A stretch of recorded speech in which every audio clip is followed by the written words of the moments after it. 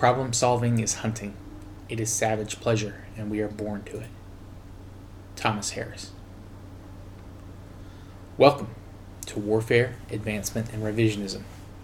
This is episode 3. It is being recorded the day after episodes 1 and 2, and they have yet to be published, so I have no feedback or questions to answer. My name is Preston Floyd, and I am your host. Today we will be going over our toolkit that I laid out in episode 1, how that changed a little bit over time, when it did, and where we were in our peopling of Africa while these changes were happening. We will also go a little bit more in depth into Africa's climate at the time, the animals we would be encountering, and the resources we would have access to. Finally, we will discuss how all these factors changed how we thought and interacted with our world and ourselves before we reach the threshold of behavioral modernity. For thousands of years, innumerable days and nights, our ancestors woke and worked on simply surviving. This was their natural state of being. But this was not just a basic instinct for them. Or if it was, it wasn't that way for long. They, like earlier hominids, had a deep capacity for thought. And so in a harsh, uncaring world, they harnessed this trait for survival the same way as an eagle does its wings, talons, and beak, or a lion its fangs, claws, and sinews. We had probably inherited our simple use of tools from our predecessor species, and we would continue to refine their creation and use as time was on. But there doesn't seem to be any major factor or desire for us to really advance our toolkit. For the first 100,000 years, we were traipsing around Eastern Africa. However, around 200,000 years ago, something changed in the world. The Penultimate Glacial Period was beginning. Now, all ice ages are made up of several smaller periods of time in which glaciers covered much or more of our world year-round, which leads to a colder, drier planet. Close to anatomically modern humans were probably around during 2 or 3 of these periods during our development and peopling of the world. The penultimate glacial period would last from about 200,000 to 135,000 years ago. Now, as I laid out in episode 1, Africa is actually spared from most of the extreme climate changes at this time, but there are some effects that we would have to deal with. By the time this glacial period hit, we would have had Homo sapiens split into 4 main groups: the East African group, the 2 groups in the southeast and southwest of Africa, and the Central African group. The rainforest of Central Africa would be the most affected place that Homo sapiens would be living in at that time. Essentially, the rainforest in that area would shrink to cover a much smaller area, and there would be more of a temperate forest in areas where the rainforest retreated. Now, we discussed food generally on the last episode, but now we're going to go into specifics. We were omnivores and ate whatever we could. It is important to remember that we were eating plants like wild nuts, berries, fruits, roots, leafy green vegetables, etc. And they would have made up most of what we were eating day to day. That being said, why is meat eating highlighted in a lot of our talk about our evolution? Obviously, we have more knowledge about that because the butchered and prepared bones of animals stick in and around the archaeological record much better than plant remains. But the main reason is it was the pursuit, cooking, and consumption of meat that led to most of the major changes in our behavior in our earliest history. The most you have to learn about nuts and berries is simply if they can be eaten. Most can be picked up or fall off trees. You don't need much know-how to how to harvest them. This would be true of bugs and insects as well. Essentially, grubs, worms. If you can eat them, you can eat them. There's no big mystery to them. For an early Homo sapien to acquire meat would be much harder to do. Even if they got lucky and found a freshly dead animal, maybe it died of its wounds from another predator, it would still require more work to make a meal comparable to just gorging on, a lot of edible plant life. Why then did we put so much effort into looking for it? I think there are very simple answers to this question. The first and most obvious is that we liked it. And I'm not just referring to the taste of meat, though I do think that was part of it. Taste in general is a very personal matter. But I mean, we enjoyed the act of hunting itself. I think it scratched an itch in the human brain. The second main reason I think we gravitated to regular meat consumption is the climate. During the Penultimate Glacial Period, there was less rain, and that meant less numerous plants we would need to survive. So we would have to supplement our diet with more meat. The third major factor we turned to eating meat would be for protection. Humans are not the only species to kill for reasons other than food. Dolphins will kill porpoises in very painful ways for fun and for a small diet overlap. Elephants and water buffalo will kill predators and their juveniles. We would kill for those exact same reasons, except we would eat the kill because, again, we're omnivores. So, what are the animals we're eating at this time? Well, for smaller animals, we are probably hunting things like rodents, rabbits, lizards, birds, small monkeys, and we would be hunting these with sharpened stones and things like that. I don't think our large uneven spears would be accurate enough to hit anything that size unless we were right on top of it or within thrusting range. So you might kill one or two with that weapon, but probably not too many. You'd want to use stones and large amounts of them. That being said, that can't have been very efficient. You might get lucky and ambush a few of these at like a small water source or when you're performing another task, but you're not organizing a hunting party for this. So you might use those kind of kills to supplement your meat source, but unless you know where they have a cave or a den, you're not going to be spending a huge amount of time as a large group hunting for those. We also don't have any evidence of using traps for hunting, things like that at this point. That comes along later. But our biggest game, the things that we would have been most actively hunting as a group, would be larger, slower herbivores. The main reason for this is that if you managed to kill one, you could supplement your group's food for a couple of days. There's also the factor that our simple spears at this time would be much more effective as the targets were larger and thus easier to hit. The cost benefit for this kind of animal is high. The specific types of animals we would be looking for would be things like deer, zebra, giraffe, oxen, antelopes, ungulates, things like goats, that matter. Maybe some elephants, some smaller ones. They were probably smaller in the central part of Africa. And there are other extinct species now that we might have been hunting for. These are animals that travel in large herds, so they're numerous and easy to follow.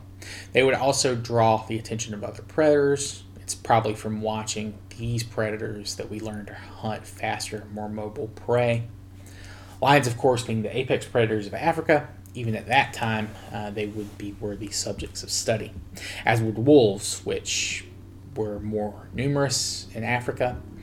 And if our later adoption of these animals as motifs and symbols of power and strength and cunning is anything to go by, it's easy to see that these creatures were respected and feared. Hyenas and jackals probably did not elicit this same type of respect. They're scavengers and would probably be a constant menace to human kills and food sources. They would be feared and hated, but never respected. We would, like lions, wolves, and the Neanderthals before us, be ambush hunters. We would find our prey and pick a place where we could hide. Then most of the group would wait there while a small number would get as close as possible before attacking and driving them toward the hidden group members. Then they would launch their own attacks.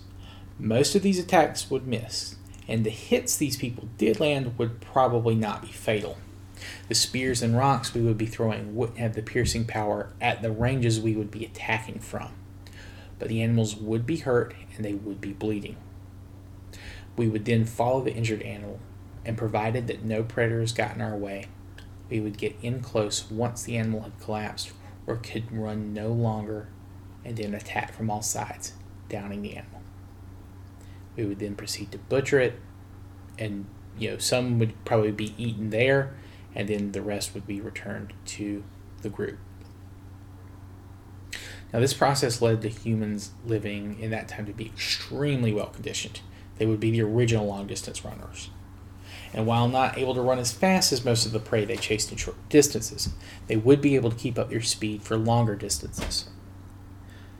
Not able to smell, see, or hear as well as other predators, we would eventually become fantastic trackers, able to track animals from their individual tracks and the impact they made on the environment around them, things like brick and sticks, trees, brush, things like that. Some peoples never lost the skill. Some would relearn it. Now, as we were killing more and more animals for meat, we were also gaining their bones and their hide. Early on, bones would be used in a very similar manner to stone. But what about animal skin? Would we be using that for leather that early?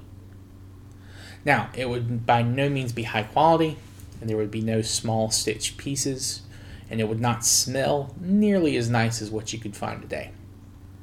But there are a couple of items to back this up.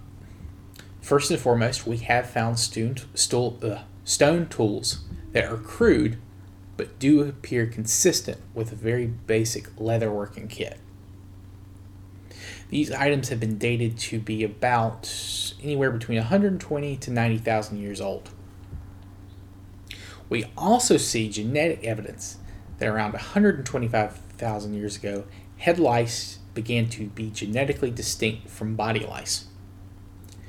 Now, the start of those dates are around 10,000 years or so after the Penultimate Glacial Period ended, but I doubt we found the first set of leather working tools ever made. So I don't think it's crazy to assume that by the middle or end of the Penultimate Glacial Period that we were wearing at least small amounts of leather and hide to stay warm or for comfort. It's also probable that lice didn't evolve into two separate groups overnight.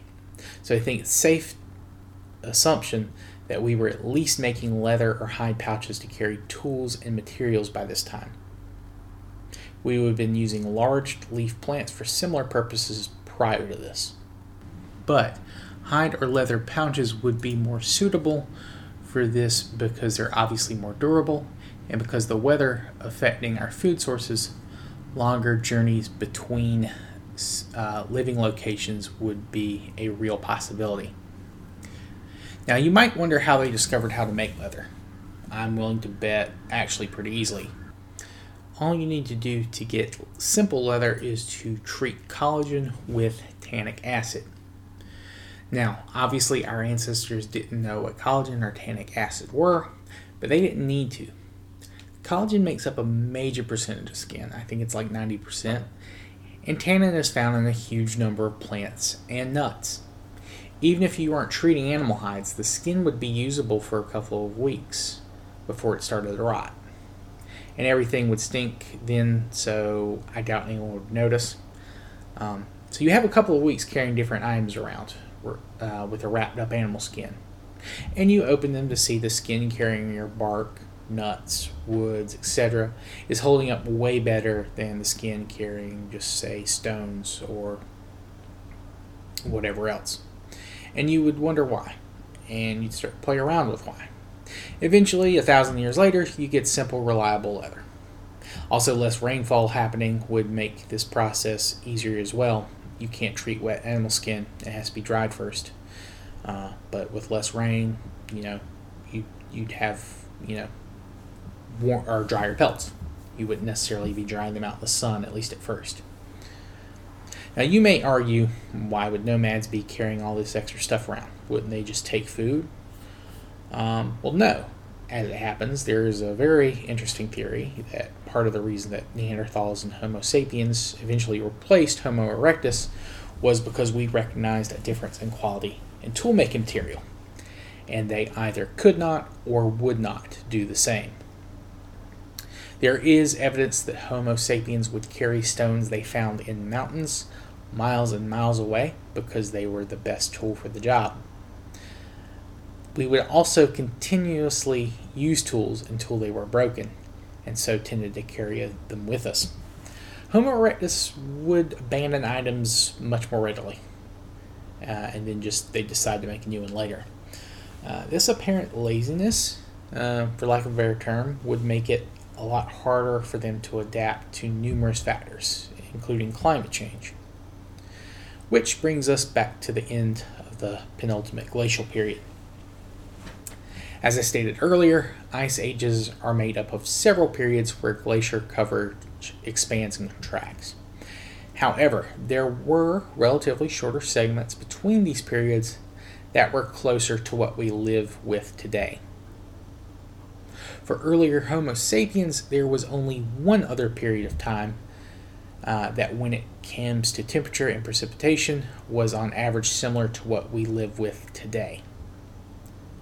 This time frame is known by several names: the Eemian, the Ipswichian, Rissworm, Sangamonian, or Penultimate Interglacial Period, just to name a few. And all these names are based on geography.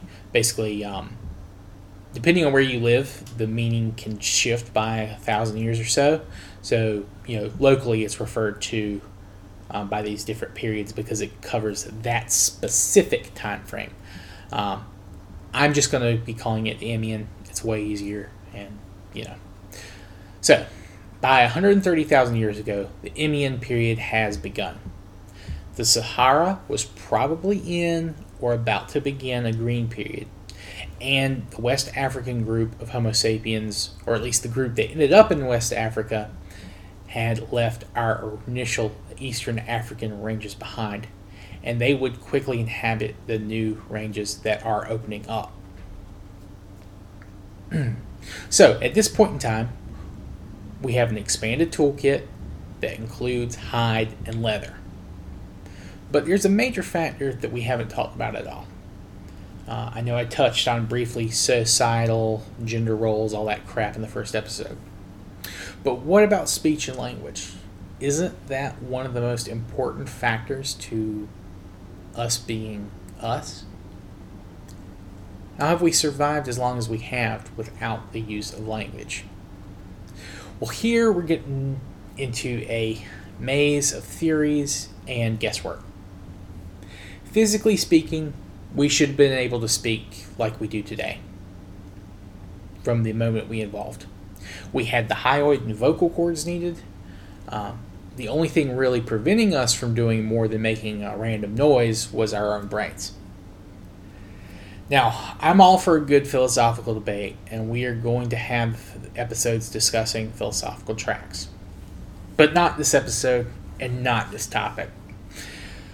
Some truly huge names have stepped into the ring when it comes to how to explain the development of human languages.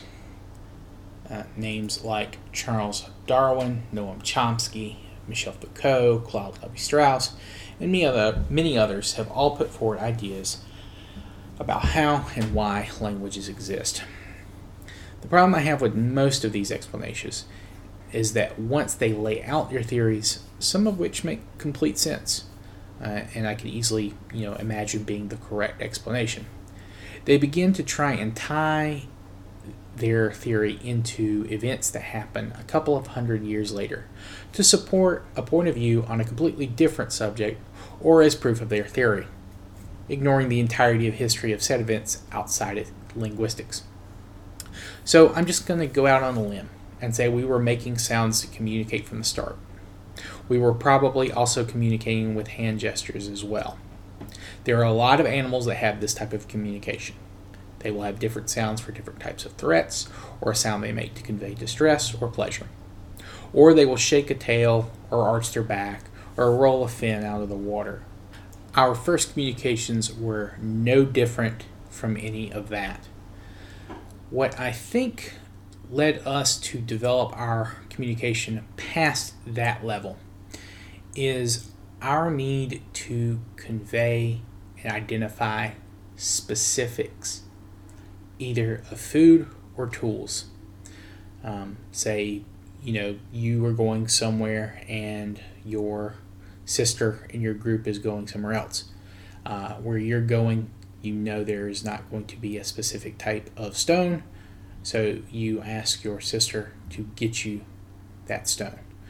Well, how do you tell her exactly? You can just say, give me a rock, but that doesn't explain, do you need a rock that is easier to sharpen,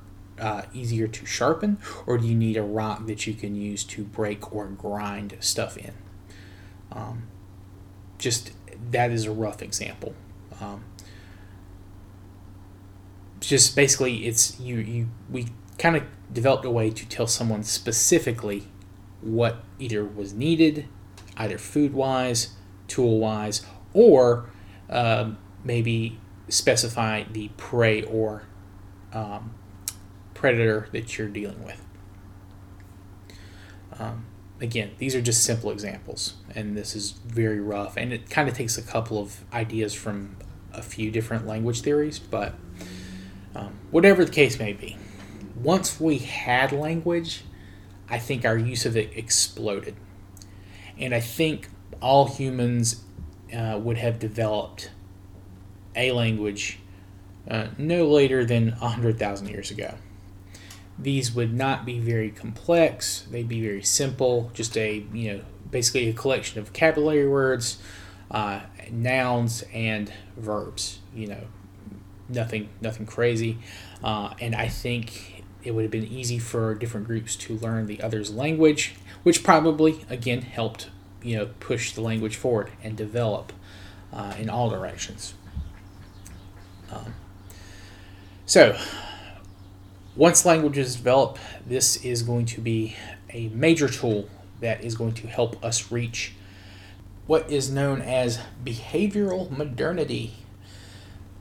This is a kind of a theory or concept that is used to distinguish current Homo sapiens from earlier hominids and primates, as well as from our anatomically modern ancestors, who we've been discussing basically the first 3.5 episodes. Personally, I don't find the term all that useful when it comes to discussing our earlier ancestors. Honestly, it's not all that useful for differentiating us between Neanderthals and Denisovans, really. It's more useful for separating us from other primates or possibly earlier hominids. Personally, I don't see a huge behavioral difference in the first person to cave paint on a wall from their parents, or the first person to string beads together from their parents. Still, if there was a point that we crossed over into behavioral modernity, it happened much earlier than we currently give credit for, and the things that are kind of considered the beginning points for behavioral modernity, things like burial, art, jewelry, ritual, those things I think were actually midpoints for behavioral modernity, not the beginning. But that is enough for this episode. Thank you all for listening.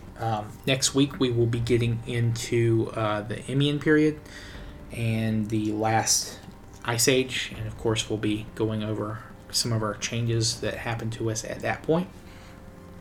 Then the week after that, I believe, will not be a regular episode. I'll probably still be scripting, and might need 2 weeks for that, but we'll see. But in the meantime, I will have a couple of filler kind of meta episodes I had mentioned in our introduction. Basically, I'll just be kind of doing pop culture type deals that are about, in general, the subject. I think Quest for Fire, and the other is going to be a game, I believe it's called Ancestors Odyssey. basically you play an early hominid and you try to survive long enough to evolve. And I'll be going over, both of those things in just kind of a little brief, fun detail. I might have a guest or something for one or two of those. We'll see. But again, thank you all for listening. I hope you enjoyed, and I do look forward to your feedback. Pardon the quick edit there. A car accident just happened. But yes, you can reach me at waradrevpod@gmail.com. That's WARADREVPOD@gmail.com. Thank you, and have a wonderful day.